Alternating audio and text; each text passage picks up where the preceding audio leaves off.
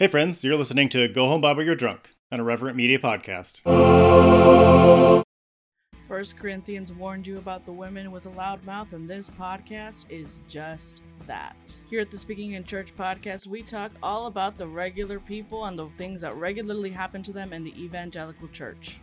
It's a podcast about change, it's a podcast about seeking moral high ground, and it's a podcast for people who are just trying to deconstruct on the safe side. You can listen wherever you get your podcast, and if you want to be a guest, yes, you, regular person, you can be a guest on the Speaking in Church podcast.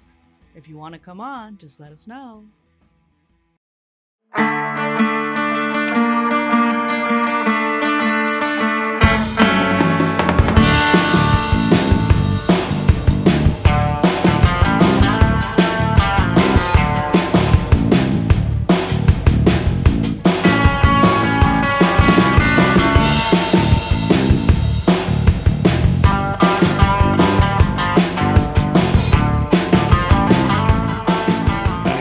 Welcome to Go Home Bible You're Drunk.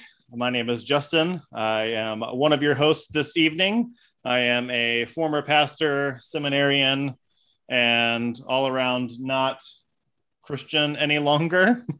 I'm joined this week by my lovely co-host.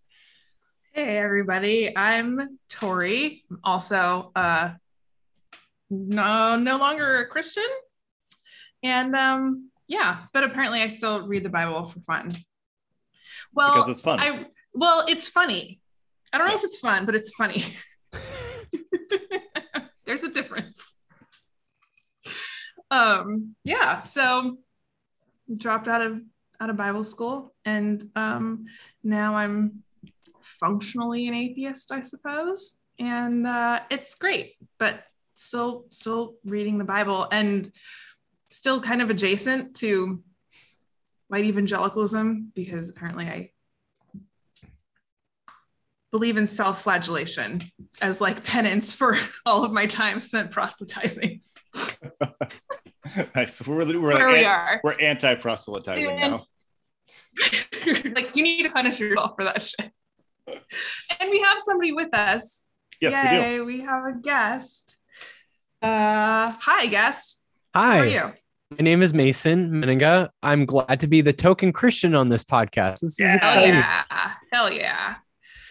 Have we had any Christians on the show, Justin? No. Wow. Mason, Look at first. diversity. I love to see it. Now that I think about it, no, we haven't caught anyone in the Christian phase of their deconstruction yet. This is amazing. Yeah, this is amazing. So Mason, please tell us about this religion of yours. Yeah. Well, This is mighty religion. well, it's super unknown. Nobody's ever heard of it. It hasn't caused any problems in the world ever. Yeah. Let me be clear about that. No, do you want me to say a little bit more about who I am and what I do? Yes. Tell us all the things. Tell us about yourself. Yeah. Stuff. Yeah. So one of the things that I do in the world is I host a podcast called People's Theology, which is on the same collective as Go Home Bible You're Drunk, the IMG collective, and shout out to IMG. They're so wonderful, Irreverent Media Group.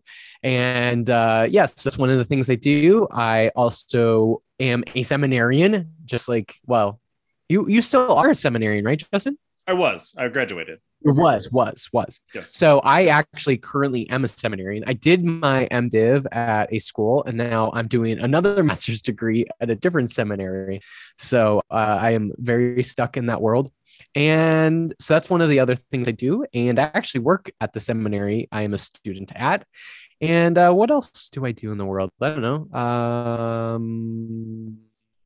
Send me good memes. I send you good memes. I use 3-in-1 shampoo, and I occasionally read the Bible to be. You are one of the few people that can consistently make me cringe on Twitter. Really? Yeah, it's quality. That is a gift. I will it's like, oh, like, but are you like, oh, I wouldn't even go that low. Like, this is watching a train wreck happen. Is that your reaction to my Twitter? I don't know. It's a pleasurable sensation. I'm sure there's a German word for it, but it's like I don't like what I'm seeing, but I kind of like it. I'm going to pay attention to this now. So the Twitter game is very good. Well, I try. Actually, that's how we all met. I mean, I initially met and became very good friends with Tori through Twitter. I still remember the tweet that I tweeted that Tori followed me, and we instantly became like best friends. And here we are, like going on, I don't know, probably like 4 years now, something like that. Something like that. At least 4 years probably. And here we are, still like the best of friends. And then Justin got roped along, and now Justin and I have been able to connect over CrossFit. Yeah.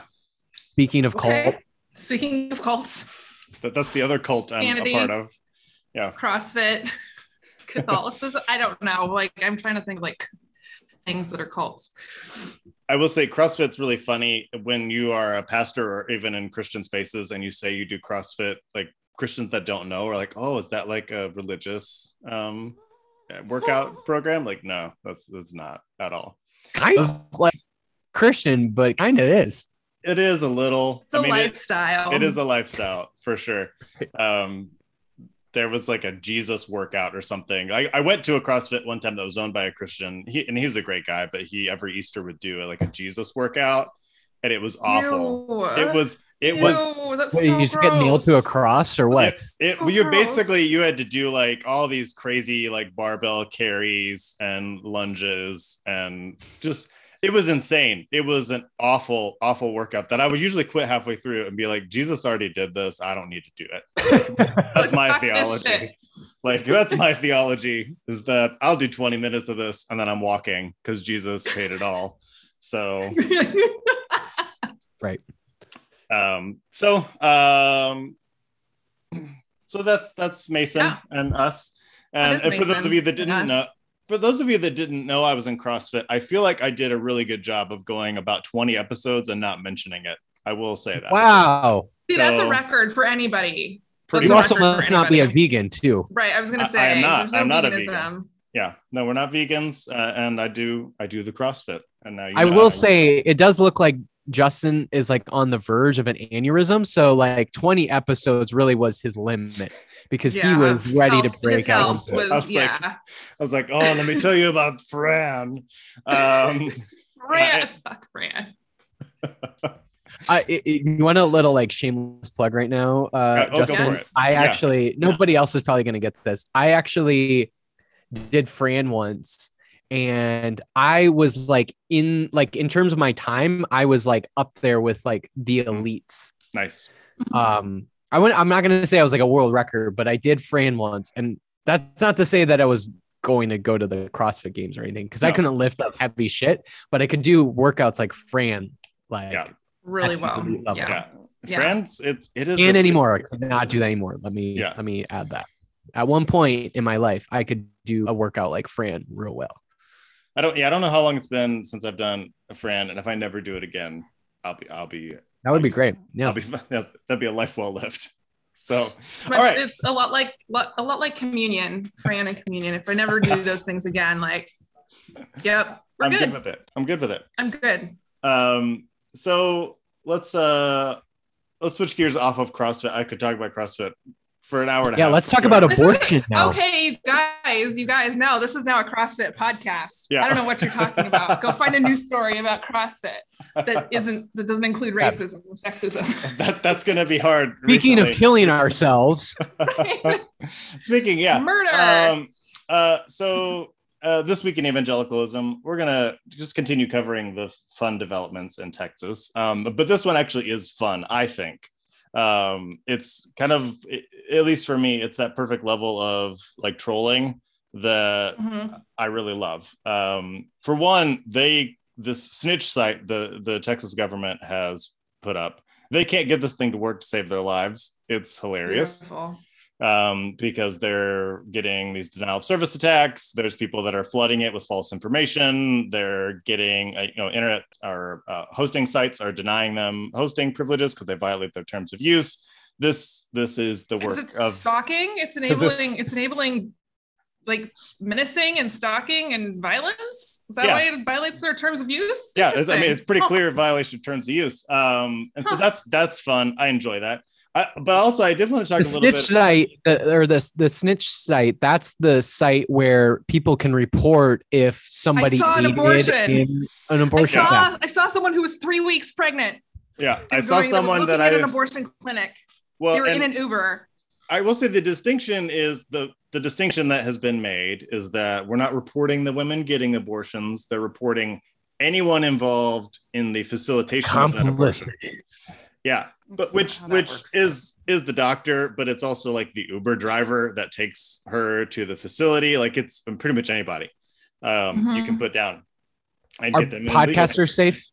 I don't think so. We're enabling abortions. Yeah, I'm sure Tori and I are on the list in Texas. The hit list. We've made it. But I do find it interesting. An angle I wanted to approach was the angle that the Satanic Temple is taking. And I do say this Satanic Temple, not the Church of Satan. There are two very different organizations. The Satanic Temple is a religious organization on paper, but is more focused on activism in religious spaces. And as I've been following the coverage, I've been learning that if people join the Satanic Temple, they get a lot more leeway in their ability to get an abortion in Texas, or the legalities are still working out, because abortion is apparently a sacrament in the Satanic Temple. So are they arguing that it's religious discrimination not to be able to? They're arguing that it is one of their tenets is that the body is inviolable and subject to one's own will alone. And so what they're arguing is that we should have an exemption from this law because it violates our religious tenets. And I've only seen like people on like TikTok or Twitter or something saying they're joining the Satanic Temple. I just find it interesting that these conservative Christians are passing these laws and they are functionally growing the Satanic Temple in response. And so I wanted to talk about that today. The nuns group is just shrinking because there's so many people joining the Satanic Temple. It's a bunch of TikTokers. I love it. I think this is, okay, obviously I'm obsessed. You know what's funny? Like, it's not all that different than like the early church. What, murdering babies? So the early church grew in part because there were so many people who were oppressed, by the Roman Empire, and Christianity, the early Christians before Constantine and all that bullshit. The early Christians actually offered a place for people to like be fed and to like actually have safety, and to, if they were ostracized from the Roman Empire, early Christians were the people that would like welcome those people. And so it's kind of funny, like the Satanic Temple is really like kind of like what, at least from my perspective, kind of like a little early church right now. They're taking all the people who are like kind of really could use to be a Satanist right now. Yeah, I do find it funny. I was thinking about this, just even from an evangelical perspective, they say that Satan masquerades as an angel of light. And so I'm wondering if sometimes Jesus masquerades as the Prince of Darkness. Yeah. Hello, angel of death, right? Egypt, kill all the firstborn. Jesus clearly masquerades as the angel of death. He moonlights as the angel of death in Egypt and other places like Texas, where we should kill all of the firstborn in retaliation. According to the Bible, this is not my belief. The Bible says that. Abortion is fine as long as it's the firstborn, right? Yes. Yeah, I think so. That's theologically sound. That makes sense to me. That's why Cain killing Abel was fucked up, because it was supposed to be Cain who was killed. All right. Wow. Yeah, I think if Abel killed Cain, it would have been fine. None of the problems we've had in society would have happened. I was a firstborn baby, so same. Yeah, I'm an only child, so the older I get, the more I'm like, meh. It's I fucking love my kids. I have an amazing life, frankly, but the older I get, the more I'm just like, I used to think that like, oh man, like, yeah, I would have been so sad if my parents had aborted me. And I'm like, no, you wouldn't. Nope, I wouldn't be sad. I'd be just fine. You would not know. Because I wouldn't be. and it would be awesome. And I wouldn't be living through the planet burning up because a couple of people wanted to make some money. Yeah, and that's the funny, like the arguments I hear from evangelicals is that like, well, aren't you glad that your mom didn't abort you? And I mean, on a certain level, sure I am, but if she did, I wouldn't know. Like that seems to be a pretty good argument. Like, so well, no, but you'd be in heaven. I think that's what they're thinking, right? Is that your soul would go to heaven, and then you'd have which isn't that the point anyway? And pissed off at your mom because she like made the wrong decision, and you like wanted to be on Earth so that you could like. I would be petty enough to be like tapping my foot at the pearly gates to be like, "Hey, you were supposed to be here first." You know, if I was an aborted baby and I was in heaven, I would like very much like flaunt that shit. Like I would have been the baby in heaven. That's like, that's right, bitches. I was the aborted one. It was an aborted baby. Has to be the name of this episode. Jesus Christ. Like, I'm more sinless than Jesus. Like that's right. I wasn't even born. Yeah. It's literally true. Yeah. So I am less sinless than Jesus. So back off. I wonder, they probably at least get a keychain or something. Okay. You get a little tattoo. You got to get a little tattoo. A little tattoo. I was an aborted of like baby. a heavenly angel. So it's just a bunch of eyeballs and feathers. That's how you know you're a little heavenly angel for the Lord because you got aborted. Nice. We are so fucked. Yeah, I think we're already drunk for sure. We're bad people. But I mean, I do think it is. I think it underscores how ridiculous this law is. That there are the loopholes are easy to get around, and the weird thing about this law, even watching Governor Abbott talk about it, was like it's almost like he didn't understand what 6 weeks meant, or he pretends he doesn't at least. Yeah, so he doesn't even know what 6 inches means. Ouch, Mason. Nice. He's never seen 6 inches in his life. Oh my God. Stop, no dick shaming. We love small dicks on this show. Yeah, go ahead. For sure. That's right. Represent. But it's an insult that would bother Governor Abbott. True. That's that's it applies to him and him alone. Yes. Just him. That's it. I just find this whole thing interesting. And I think it's been challenged already by the Justice Department. I don't even know how long the law will actually last. But it's, I think evangelicals have not let up on this issue. I think it's not been polling well, but it doesn't mean that it's still not high on the agenda. Much higher than, taking care of people in a pandemic or anything else. Is making letting trans kids pee in peace, so following them around. Yeah. They have lots of pandemic priorities right now. Yeah, a lot of snitch sites apparently.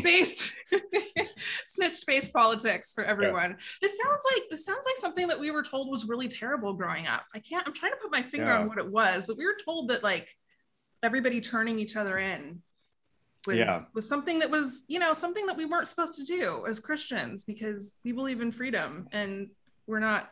Is it communism? Was that the one? Yeah, I think so. Yeah. And secret police like Nazis and stuff. Obama. Yeah. Obama. And Obama. Yes. Yeah. True. It's all Obama's fault. I think it's interesting that evangelicals, you can almost map it. The thing that they say they're against the most, within a few years, they will be absolutely for. They talked all the time about Obama. Obama was a fascist. Obama didn't respect the rule of law.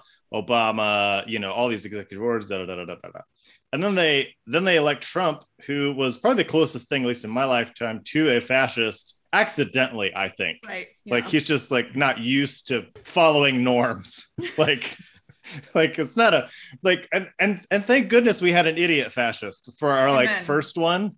Because if he would have been calculating and intelligent, he would definitely still be president, and we would definitely be in a fascist state. Here's what's funny: he appointed people who were the intelligent fascists. Yes, and even them were like, "Oh my God, if he was just smarter, we could have done the things that we really wanted to do." Yes, yeah. So I mean that's a good thing, I guess. It's kind of like what Tori, you've said. This was several months ago about all racism's out of the woodwork now. Like that's not actually a good thing. Right. But I guess it's kind of not a good thing, but it's nice, I guess, that our first fascist in my lifetime was a moron.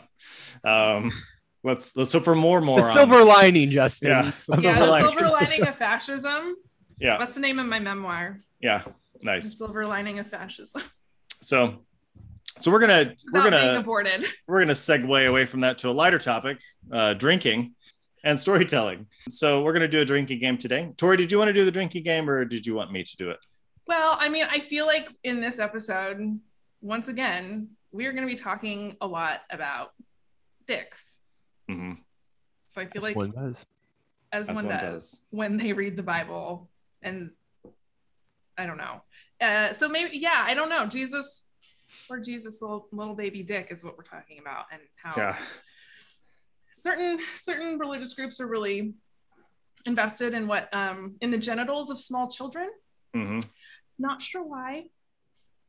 So Different weird. places, different times, but like there seems to be a theme here. Just saying. So whenever there's weird dick stuff, take a drink. Weird dick stuff. Okay. But I mean, all dicks are weird, right? So I mean, anytime there's dick stuff. In their own way, yes.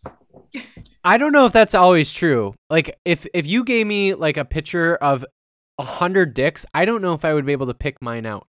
Okay, that's fair. Like that's how like I feel like there are very like mediocre run of the mill dicks, and I think I might have one of those where you just like whatever. That's a dick, enough. I guess. And Close I would probably I'd be able to like I think maybe that one, but I don't know. Oh my God, mate, we have to do this. Okay, start your thing because we are completely off the rails and we're gosh. 5 minutes in. This is what happens when all three of us are drinking. So Drunk. we are going to take a little bit of a break from Bible stories specifically, and we're going to talk about some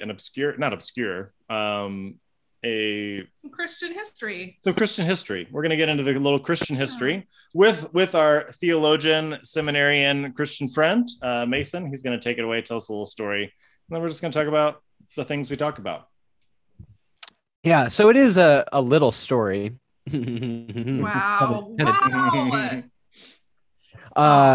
Again, no dick shaming, no dick shaming. Or baby Jesus. We're talking about a specific person, no dick shaming. Yeah. So like Justin said, I am a seminarian, and here's the thing: I'm like the kind of seminarian. This probably matters to no one else, but to me, it matters. I don't really like the Bible all that much. Like I like reading it. I find it really interesting, and it's great in a lot of ways. But I'm not like the kind of Christian who's like, I want to study the Bible. I didn't go to seminary to study the Bible. I'm like more interested in like church history. I'm more interested in like general theology and whatnot. So that's all the world that I'm in. But the Bible stuff, I'm like, could we like do something different? And Justin was like, yeah, sure, do whatever you want to do. And so I was like, I can think of some weird, obscure type stories about church history or theology that you're like, what? Okay, so there's not really much to this story. However, there is an old mystic. She's from the Middle Ages, the time where they would like, cut people with swords and, the Monty Python type Middle Ages. Or, whenever your grandparents grew up, like that type of Middle Ages. So anyway, in those Middle Ages, there was a woman mystic named Saint Catherine of Siena. Okay. And the thing with Saint Catherine of Siena was, as a woman mystic, she was supposed to be celibate, which she probably was in real life. But she wasn't necessarily spiritually celibate. And let me explain why. She would often talk about her mystical visions with Jesus in like super erotic ways. I mean, like the most detailed of ways. Like the kind of things where if you read her visions with Jesus, you'd be like, this is straight up porn. Yeah. Like this is like, like I'm not into like word porn. I'm sure there are people who like read stories, whatever that's called. Like people read stories, and that's not my thing. But for St. Catherine of Siena, that was definitely her thing. And so she would talk about all these stories with Jesus in very erotic ways. And in fact, at one point in her life, she said that Jesus was her husband. And the way that she knew that Jesus was her husband was that she claimed that she had the ring, the wedding ring of Jesus himself. And not only was it a wedding ring, just a generic wedding ring, it was made of Jesus's foreskin. Now, if you remember from the Bible and just like knowing Jewish history, Jesus was Jewish, therefore he definitely was circumcised. Okay. Mm-hmm. So his little I think it was 8 days, right? Yeah. 8 days. 8 days. Mm-hmm. 8 days. 8 days when Jewish people get circumcised. Jewish people with penises get circumcised. Mm-hmm. Yeah. Jesus was one of those people. So he got circumcised at 8 days. That's probably, just my estimation, a pretty small dick.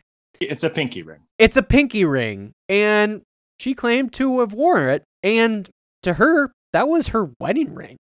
I mean, I don't know how many of you out there are married and have had wedding rings, but you usually put that on like a bigger finger, like your ring finger or whatever. But she was wearing Jesus's little baby dick foreskin as her wedding ring. And she is like, to this day, well, she's not alive, but like to this day, the Catholic Church, which that's what she was a part of, like claims that's what St. Catherine of Siena wore. Mm-hmm. And even like other Christians since then have like claimed like, no, we have the foreskin of Jesus Christ. So not only was St. Catherine of Siena claiming that she wore Jesus's foreskin as her wedding ring to Jesus, but also the entire church for years and years and years has claimed to have the foreskin of Jesus Christ of Nazareth. And to me, this is like, what in the world? I even like tweeted out today, it's funny that there's this kind of joke around a lot of modern worship songs about how they're kind of like Jesus is my boyfriend type of songs, where the you that's described in those songs, you're kind of like, wait, is that a boyfriend, or is that God? Is that Jesus? Like who is the you that you're talking about in these worship songs? So those songs often get described as Jesus is my boyfriend type songs. Evangelicals eat that shit right up. Yeah. But St. Catherine of Siena went a step further. She's like, fuck that Jesus is my boyfriend shit. Jesus is my fucking husband. And you want to know what my proof is? Here's his fucking foreskin on my fucking, I don't know, pinky finger, or maybe wedding finger or ring finger. They were So small anyway. people back then. It's fine. Yeah, they were I small. imagine So anyway, that the foreskin of Jesus is mystical in some way. That it's like it's like the one ring. It just kind of fits the person that's wearing it. It just works. Yeah. Okay, so does the Catholic Church still claim to have the foreskin of Jesus Christ? I'm very curious, because that was the thing that they went with for a while, because it was like a, what do they call like the relics or whatever? yes, people would yeah, take it's one of the like original relics. Right. So it was at least for a while they were like, yeah, this was the thing, and then didn't somebody steal it at one point? Like, Probably. sure. I mean, it has an entire history. I know. There's probably a book out there that's like the history of Jesus's foreskin. Yeah, I'm sure someone has done a doctoral work on it. There might be some Dan Brown book for sure. that has like the foreskin of Jesus as I think it like was supposedly like Charlemagne had it or something at one point. I don't know what he did with it, but it is a very curious thing to be this obsessed with something that is so small. It's just like it's like a chiclet of skin here, and yet why? Well, because a lot of Catholic traditions really ended up basically they were pagan traditions that just kind of got the serial numbers filed off of them a little bit to make them Christian. I love that. 1 Corinthians warned you about the women with a loud mouth, and this podcast is just that. Here at the Speaking in Church podcast, we talk all about the regular people and the things that regularly happen to them in the evangelical church. It's a podcast about change, it's a podcast about seeking moral high ground, and it's a podcast for people who are just trying to deconstruct on the safe side.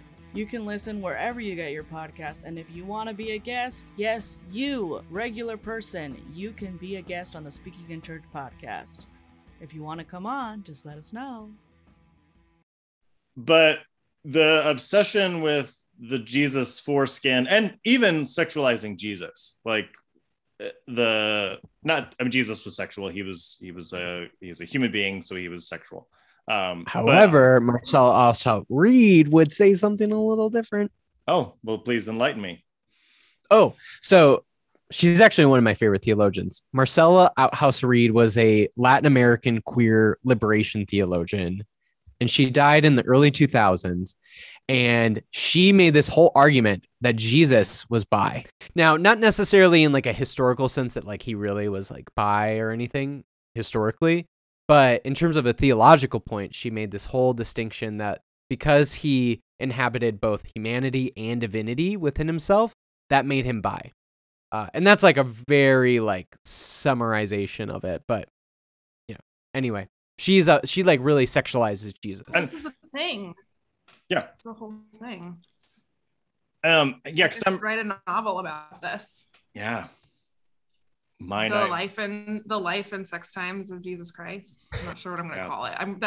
That we need to workshop that title, Justin. Yeah, the life and sexy times of Jesus. The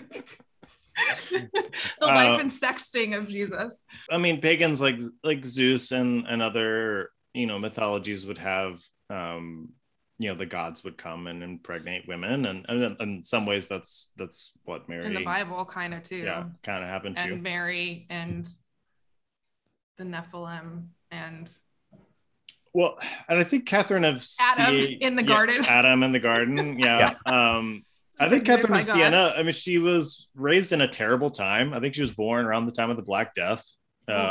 So like that's awful. And I think, I don't know, like I wouldn't even wish that on Greg Abbott, you guys. No, it was bad times. Wow, the compassion you have, Tori. Yeah, absolutely. Like, I mean, why? Like, yeah, what human would wish the Black Death on someone? Yuck. It's awful. No, thank you. Wow, virtue singling. Like, well, no, like, yeah. I'm a good person. I don't want someone to get the Black Death. He already got it. He's got the plague already. That's right. He's got the plague. We definitely need to retire the avoid it like the plague phrase. Because we don't. Clearly that doesn't happen. Yeah, clearly. Sometimes I do wonder if, like, obviously these aren't stories that survive, but if there were people that are like, I don't believe in the Black Death, I ain't gonna get that. From what I understand, people were a little bit paranoid about it, right? Like if you in your town like heard about like the next town over, everybody's dying off, like they would like post up sentries like you couldn't come in or out unless you actually lived there. Like some places at least took it very seriously, like just on like word alone, right? Had never seen anybody dying or suffering. I don't know. Anyway, whatever. Bring out your dad. Yeah. Bring out your dad. Yeah. A lot of Monty Python references today. So I it's almost like I feel like she seemed, from what I've read, to be someone who definitely retreated into her mind, and that's not a bad thing. And and Jesus was a safe haven for her in some ways, and I don't necessarily see that as bad. I don't know if it's creepier to have an actual foreskin on your finger or to have an imaginary foreskin on your finger. I'm not sure which one is stranger. Apparently she also had, from what I remember, the stigmata, but it was invisible to everyone but her, she said. Yeah. Mm-hmm. So, like, obviously very good imagination. Some people will do anything but go to therapy. Are you saying she should have just gone to the medieval therapist? That would have fucked you up more. Never mind. Yeah, I would think so. The best that she had for herself. So I guess, I don't know, what theological purpose does this sexual mysticism serve in the Christian tradition? I mean, I could think of sexual mysticism in other traditions, but in the Christian tradition, what is sexual mysticism? What purpose does it serve? We don't have that anymore. Do we have that still?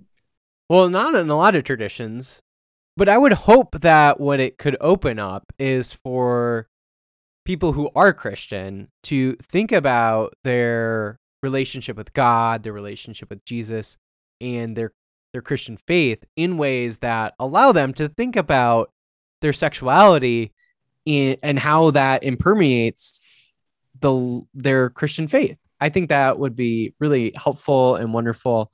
I was just talking with somebody last week about, and she does a lot of work in sexuality. And one of the things that I asked her, and she's a Christian, one of the things I asked her was, how does your sexuality actually shape your Christian faith? And so she had a whole answer for that. And I think these sort of examples throughout Christian history, like St. Catherine of Siena, might be helpful for Christians, if you happen to be one of those people, to think through, like, how does our sexuality actually really shape the way that we think about the Christian faith?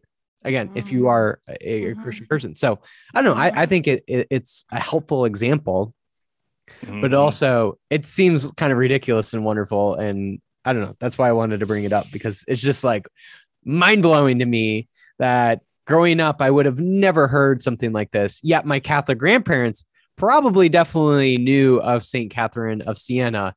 And not once did they ever talk about the fact that she wore the foreskin of Jesus Christ. Yeah, and flaunted it, and people jived with it. She was not persecuted for that necessarily. Right. I mean, there might have been some people but she had audiences with popes, and she's debatably credited with we're going to get real deep into church history, when the papacy moved from Rome to France. She is somewhat credited with getting one of I think it was Pope Gregory, to move back to Rome.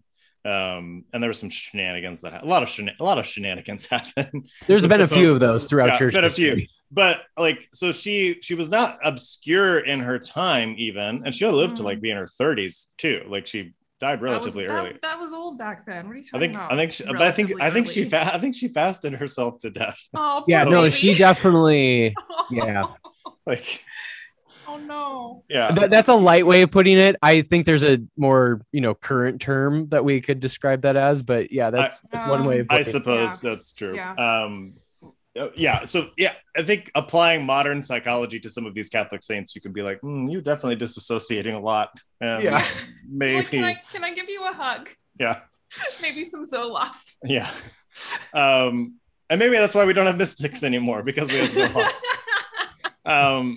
But mystics, Justin, what are you talking about? Stop your mystic erasure. Okay, yeah, we're all mystics in our own way. There you go.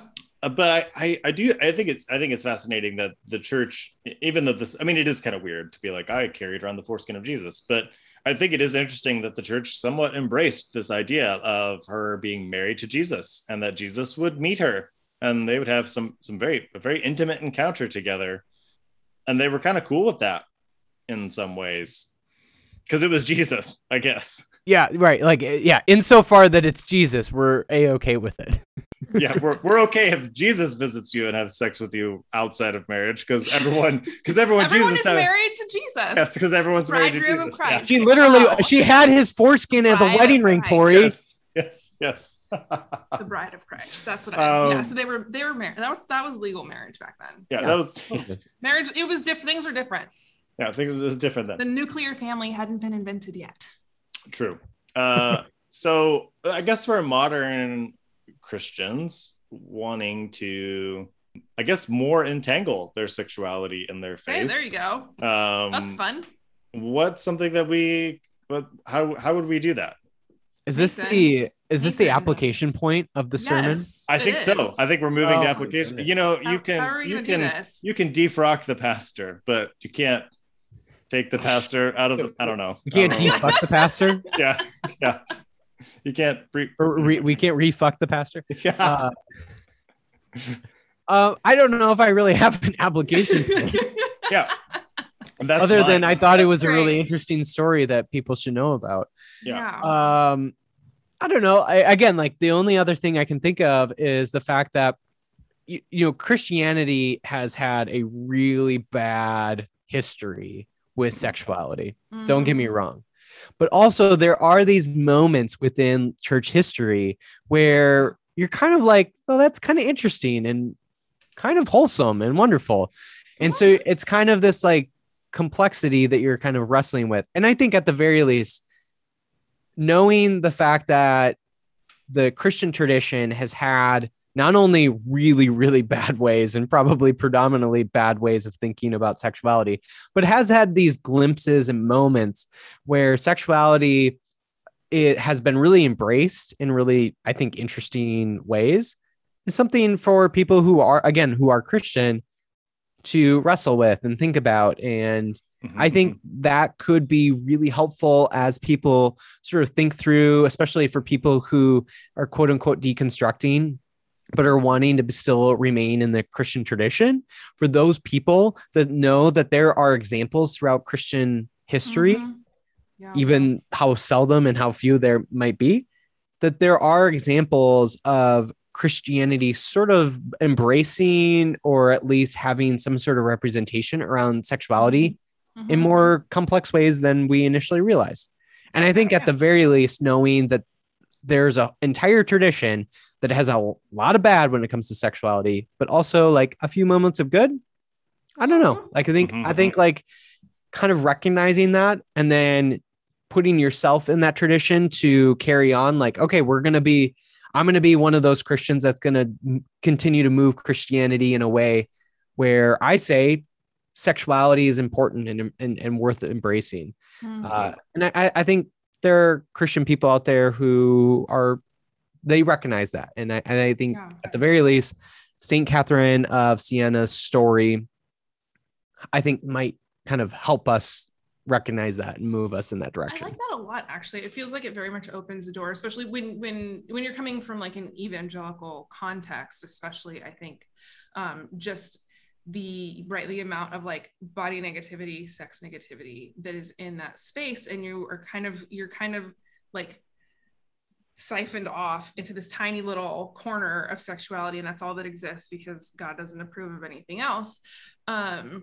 When sexuality is actually like wildly expansive and doesn't in any way really conform to the little boxes and binaries that we have tried to put it in. True, you can tell by people's behavior, but you can also tell by like evolutionary biology, right? Like these things are not cut and dry, black and white, like we were taught. And so having, I think, examples of people who were in the church whose gender expression or sexual expression, which, you know, I don't know, what do you call it when your sexual expression is Christ? That they existed, right? That these were people who had they're lives omnisexual. And oh God. Yeah. Oh my God, that sounds horrifying. Like, why did I think of a Prometheus immediately? Oh, jeez. I'm like, fuck. Christosexual. Yeah, Christosexuals. Yes, I suppose that would be. I'm only attracted to Jesus. There you go. I mean, you know what? There's enough Jesus to go around. I mean, I know Tori's taste in men enough to know that she's definitely a Christosexual. There's not a chance she wouldn't fuck white Jesus. Yeah. She might hate him, but she will at least fuck him. Yeah. I mean, and any angel within reach. Yeah. I mean, consensually. Well, yes, of course. Angels are very big into the consent. That's definitely what they're known for. This is literally what I was going to talk about, though, right? Is like building a sexual ethic when you have come out of evangelicalism can be really, really hard, right? Because we aren't taught ideas like consent. We aren't taught ideas like autonomy. We aren't taught to respect other people's bodies, right? We're in fact taught pretty much the exact opposite. Like if you do not have enough clothes on and you look like a woman, you know, whatever happens to you is your fault because you were actively inviting that, right? Like your body isn't your body is always unlocked, quote unquote, right? And so anybody can just wander in whenever they want to. Yeah, and just making a brother stumble. Yes, exactly. And you know, and it's not just for women and people with female bodies. It's literally for like everyone from like birth on, essentially, right? That we kind of that like just the sexual ethic and the way that evangelicals view children and sexuality is so gross and vile and predatory. And so moving away from that is really kind of freeing and incredible, and going like, oh, like, okay, if we have consent, we can talk about a lot more things here, right? Yeah. We don't have to talk about like, oh, make sure that your 5-year-old isn't wearing a 2-piece swimsuit, okay? And normalizing like, why are you sexualizing a 5-year-old, motherfucker?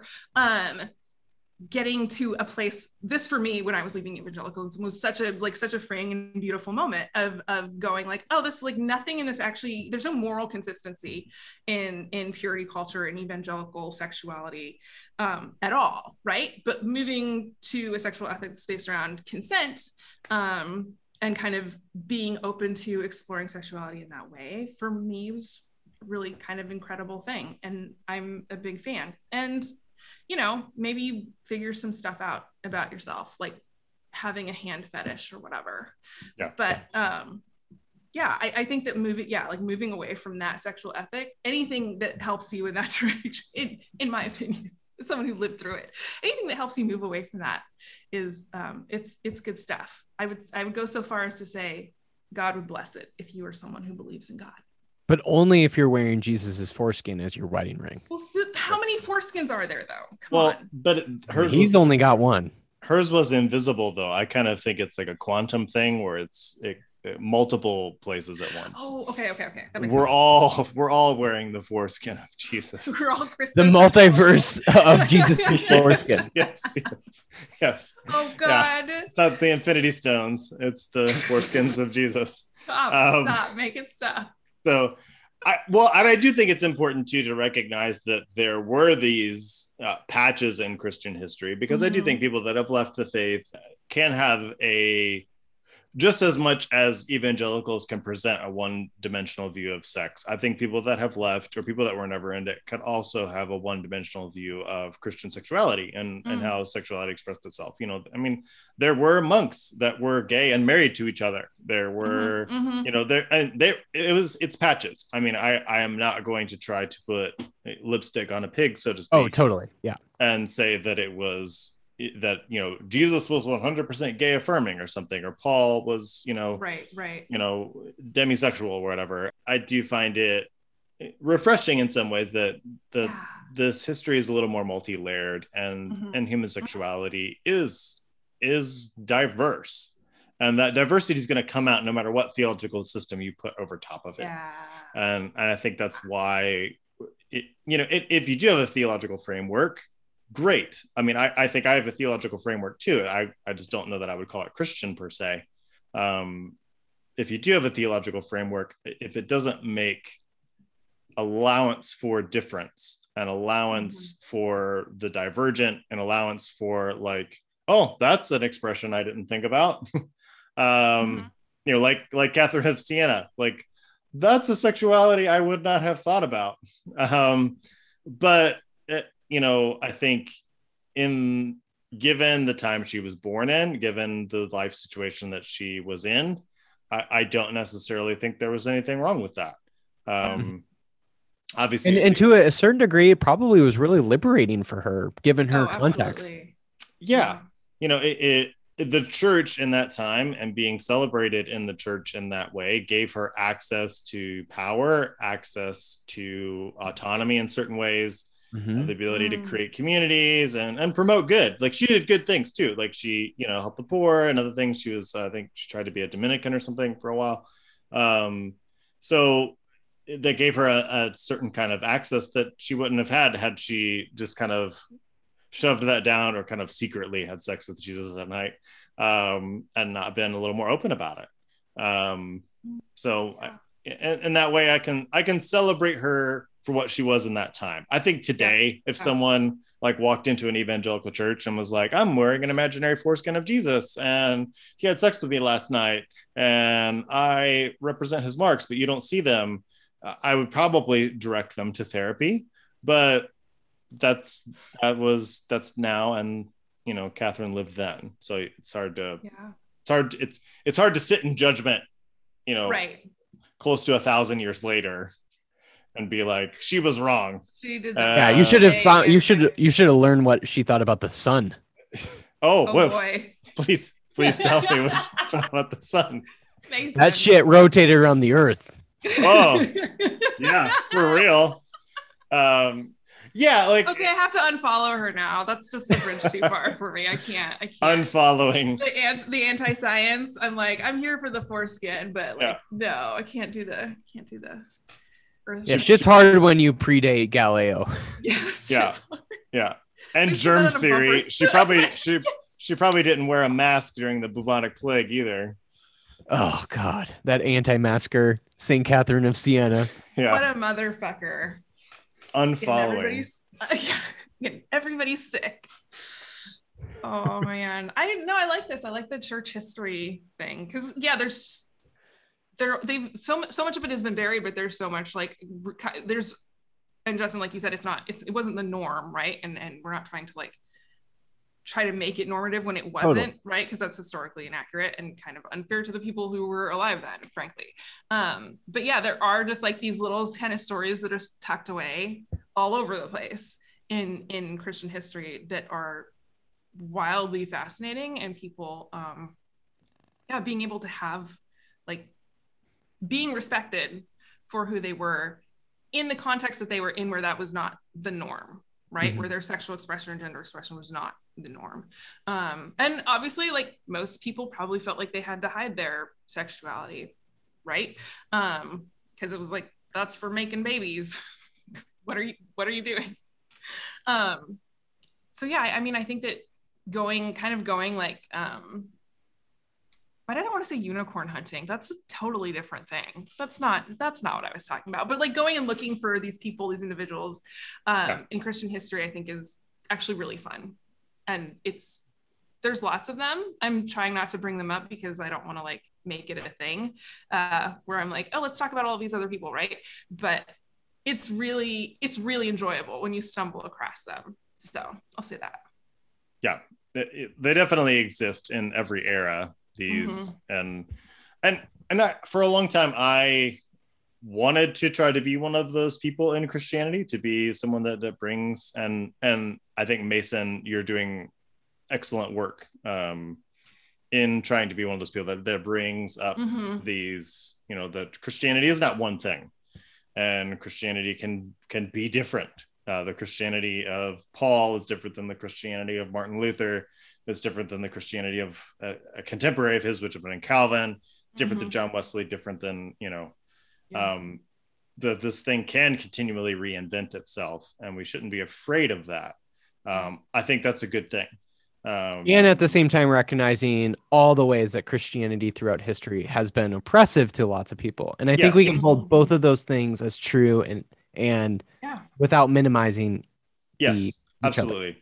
Like, one thing that frustrates me, there are some atheists and non-theistic people that, will look at progressive Christians, let's say, and be like, how do you answer for all the awful things that Christianity did? And if you can't, then you're a bad progressive Christian or something, or this is why you need to leave the faith. And I don't jive with that personally, because like, I'm an American and I can certainly acknowledge all the terrible things America has done, but still have hope that America can be better. What? Like, yes. I'm sorry. Could you go into that just a little? Could you expand on that? Because I'm not sure I'm following. America is racist as fuck. What are you talking? Like, I'll name it. I'll pull out receipts. I don't care.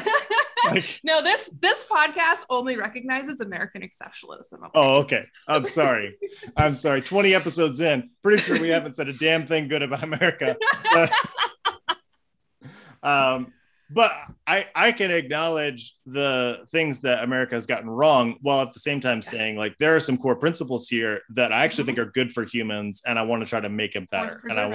And I want to make sure that they're extended to all people. And I can do the same thing with Christianity as well. I can say, yeah, there was some awful things done in the name of imperialism. Christianity really lends itself to a lot of authoritarian shenanigans, but there are some teachings of Jesus here that I actually think are good. And I still hold to those myself, even though like, I think I don't claim to be a Christian. I think probably more from a branding perspective than anything else, because it's hard for me to be like, I'm a Christian, but I'm not that kind of Christian. And then we have to have a 20-minute conversation as to what that means. It's actually just a lot easier for me to be like, I don't claim to be a Christian. And maybe that's lazy of me. That's fair, but that's where I fall on that. But when you're in CrossFit, don't be lazy. Don't be lazy. You can't be lazy. Explaining you're a Christian is a 20-minute AMRAP that that's just an AMRAP. I was just gonna say that's an AMRAP. You just gotta suck it up for 20 minutes to explain what kind of Christian you actually are. But I do appreciate the people that do have the stamina to do that. I personally am not there, but the people that can do that and try to reclaim the Christian faith, man, all power to you. We need that. You're just not gonna go to the Christian games. Yeah, I'm not gonna go to the Christian games. I'm not competing anymore. You're just not gonna get sponsored by like protein powder and Joel Osteen. Yeah, and Joel Osteen. But I'm a retired Christian athlete. Yeah, you're in the Masters division. Yeah, in the Masters division. I actually am. That's the great thing about it. And we come full circle to CrossFit. So any kind of final thoughts on Catherine of Siena, Christian sexuality, anything like that? I was just going to say, if you ever look up like any of the paintings of her, I'd fuck her. No. Okay. Oh, nice. Mason. Just look her up. She's hot. St. Catherine of Siena? Mason, you tell me. Would I fuck her? I mean, if you'd fuck white Jesus, which you absolutely would, you'd absolutely fuck St. Catherine of Siena. Sounds good. She'd have that little habit on of hers. Oh yeah. Oh boy. Boy. I think if Catherine of Siena wandered into my dreams wearing just a habit, I would. Yeah, You'd be into that. I'd be into that. I wouldn't say no. Wouldn't say no. Would not say no. This is amazing. Let's if we're gonna do a Catherine of Siena movie, who are you gonna cast as Catherine of Siena? Oh God. So am I supposed to answer this? I don't watch movies, so I don't know actors and actresses. Now that you've added yourself as like Catherine of Siena is fuckable, I want to know what actress you find attractive. Who's that? Julie. She was the mom in that football movie. It's like Julia Childs or something. What's her name? Julia Childs. I don't know her name. I don't know. I don't pay attention to these people. No, I love that you don't. I'm gonna go with Tessa Thompson on this. And I love that you said Julia Child. That was who's Julia Childs? Why do I know this? Why is that a name that came out to mind? She's like a from the 50s. She's like a chef. Like a world-renowned, one of the most famous. Well, that's not who I was thinking of. Yeah. Okay. Who's this person? She was in what the hell? You're gonna say Tessa Thompson? Oh hell yeah! As the actress you'd like to fuck that you want to see play? Yeah, yes, obviously. What is the question here again? Yeah. I'm gonna say Haley Atwell for myself as Catherine of Siena, even though Haley Atwell is probably too old to play Catherine of Siena because Catherine of Siena died when she was like 30. Okay, I just looked it up. The person I was thinking of was Sandra Bullock. Oh, nice. A little different than Julia Childs. I still have no idea who Julia Child was. I want you to Google Julia Child and Google Sandra Bullock and put them together. And I just want to. You can tweet that out when we post. So I'm going to say Haley Atwell. I think. I think as an actress, I think they're slightly different. I'm seeing this. Well. Wow, Julia Childs. She was 6'2". Yes, she's super tall. Yeah. Oh yeah. What the hell? Now you know. Why did I know that name? I don't even know Because why I it's would know just that name. It's just like in the national consciousness. I don't even at think this I've ever point. seen her. I don't even know if I have known of her. I You just probably knew the haven't, but that name. doesn't. This is what I tell people all the time. This is how fucking racism works: is you don't see it or hear it anywhere, but somehow it's just in your body and it comes out of your mouth. It's just in Well, your Julia brain. Childs is like racism. Yep. Tori Ju- said it. Cancel Ju- me, bitches. Julia Child is my racism. There's your title of the There episode. we go. So great. Yeah. So, okay. So we've cast Catherine of Siena. We've done our work for the day. And, Christian sexuality, Christians can be sexy. I think so. Yeah. We've been there. Yes. We're Agreed. there. Agreed. I mean, so- have you seen Mason? Come on. Christians That's can be true. sexy. That is true. Yeah, well, Just I'm saying. pulling a lot of weight here. I think Mason's also monogamous, so like don't slide into his DMs or anything. That's Okay. not cool. I will. Consent is a thing. I will. As a straight man, I will. Oh, actually, I haven't stayed out of Mason's DMs. Yeah, I was gonna say Yeah. I know that you're in Mason's DMs. I'm in Mason's DMs. Mason, where can people find you? Or where do you want to be found? What? Indeed. Oh God. Well, hopefully I'm not found in a ditch or something, but you can find me at masonmenenga.com, MASONMENNENGA.com. And that's, kind of a little good go-to. I am on Twitter at Mason Menenga, and I'm also on Instagram at Mason Menenga. And so if you're interested in following me, you can definitely follow me. And I also have a YouTube channel, which I am like next week going to start making YouTube videos again, but I have a few videos already up. And if you just search my name on YouTube, you should be able to find me pretty quickly. I'm kind of pretty easy to find. So just search my name on Google if you wanted to, and you can find me. And It'll come up, Yeah. there's only two Mason Menengas in the world. One who looks like he owns a lizard, and the other is me. I'm definitely the worst of the two, but still, it's pretty easy to know which one you're trying to follow. Yeah. Okay. Got it. So not lizard Mason. Not lizard owning Mason Menenga. Yeah. Yeah. All right. If he looks like he owns a lizard, not the Mason Menenga you're looking for. Got it.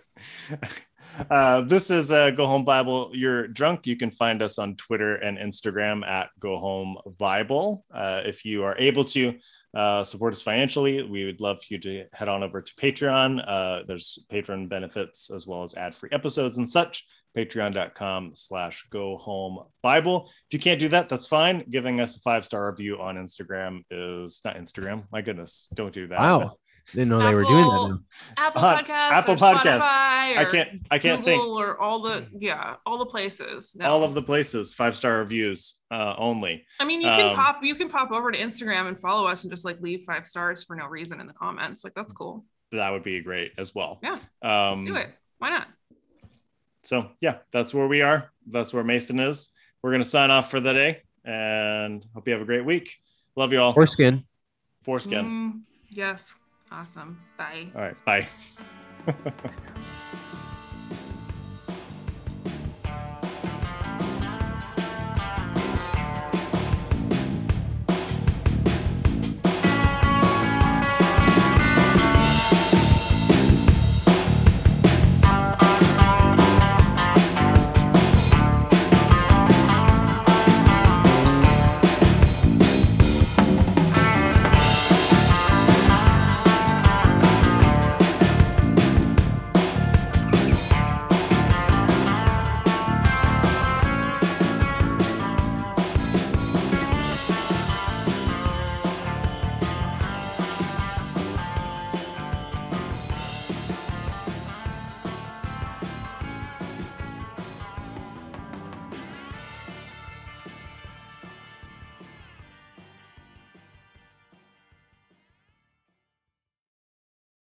First Corinthians warned you about the women with a loud mouth, and this podcast is just that.